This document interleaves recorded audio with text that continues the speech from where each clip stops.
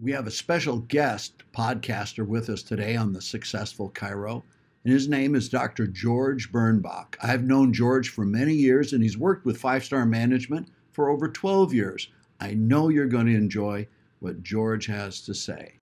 Hey everyone, this is Dr. George Birnbach, and I know you have heard of FOMO, the fear of missing out.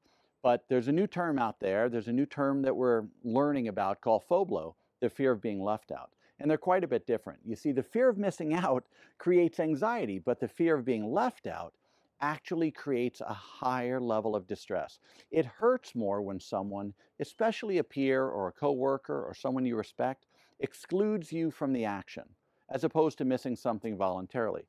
You see, there's great social pressure at play, and we can make use of the subtle, often unstated or understated fear of being left out in our marketing and in our events. Think of it in this context. Pretend you're a member of a book club, and there's a party on Friday to discuss the book and socialize, but you haven't read it yet. Which scenario hurts more? You can't go because you have another commitment, or the leader won't let you attend because you told them you didn't read the book.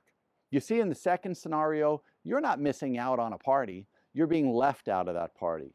And there's a feeling of rejection that comes with being left out. We often go to great lengths to avoid this. So now, let's play a game. You go ahead and you tell me, how can you spin this into a scenario to fill up your online virtual events or in-office patient education events? We do this with the massage consent forms at our external massage events all the time.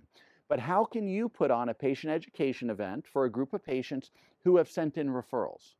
How can you promote this so other patients want to be part of it and can get those referral cards out and they don't feel like they're going to be left out? So go ahead and brainstorm on this. Get creative with your team on this and shoot me your thoughts in the comments. Hope you enjoyed this episode of the Successful Chiro.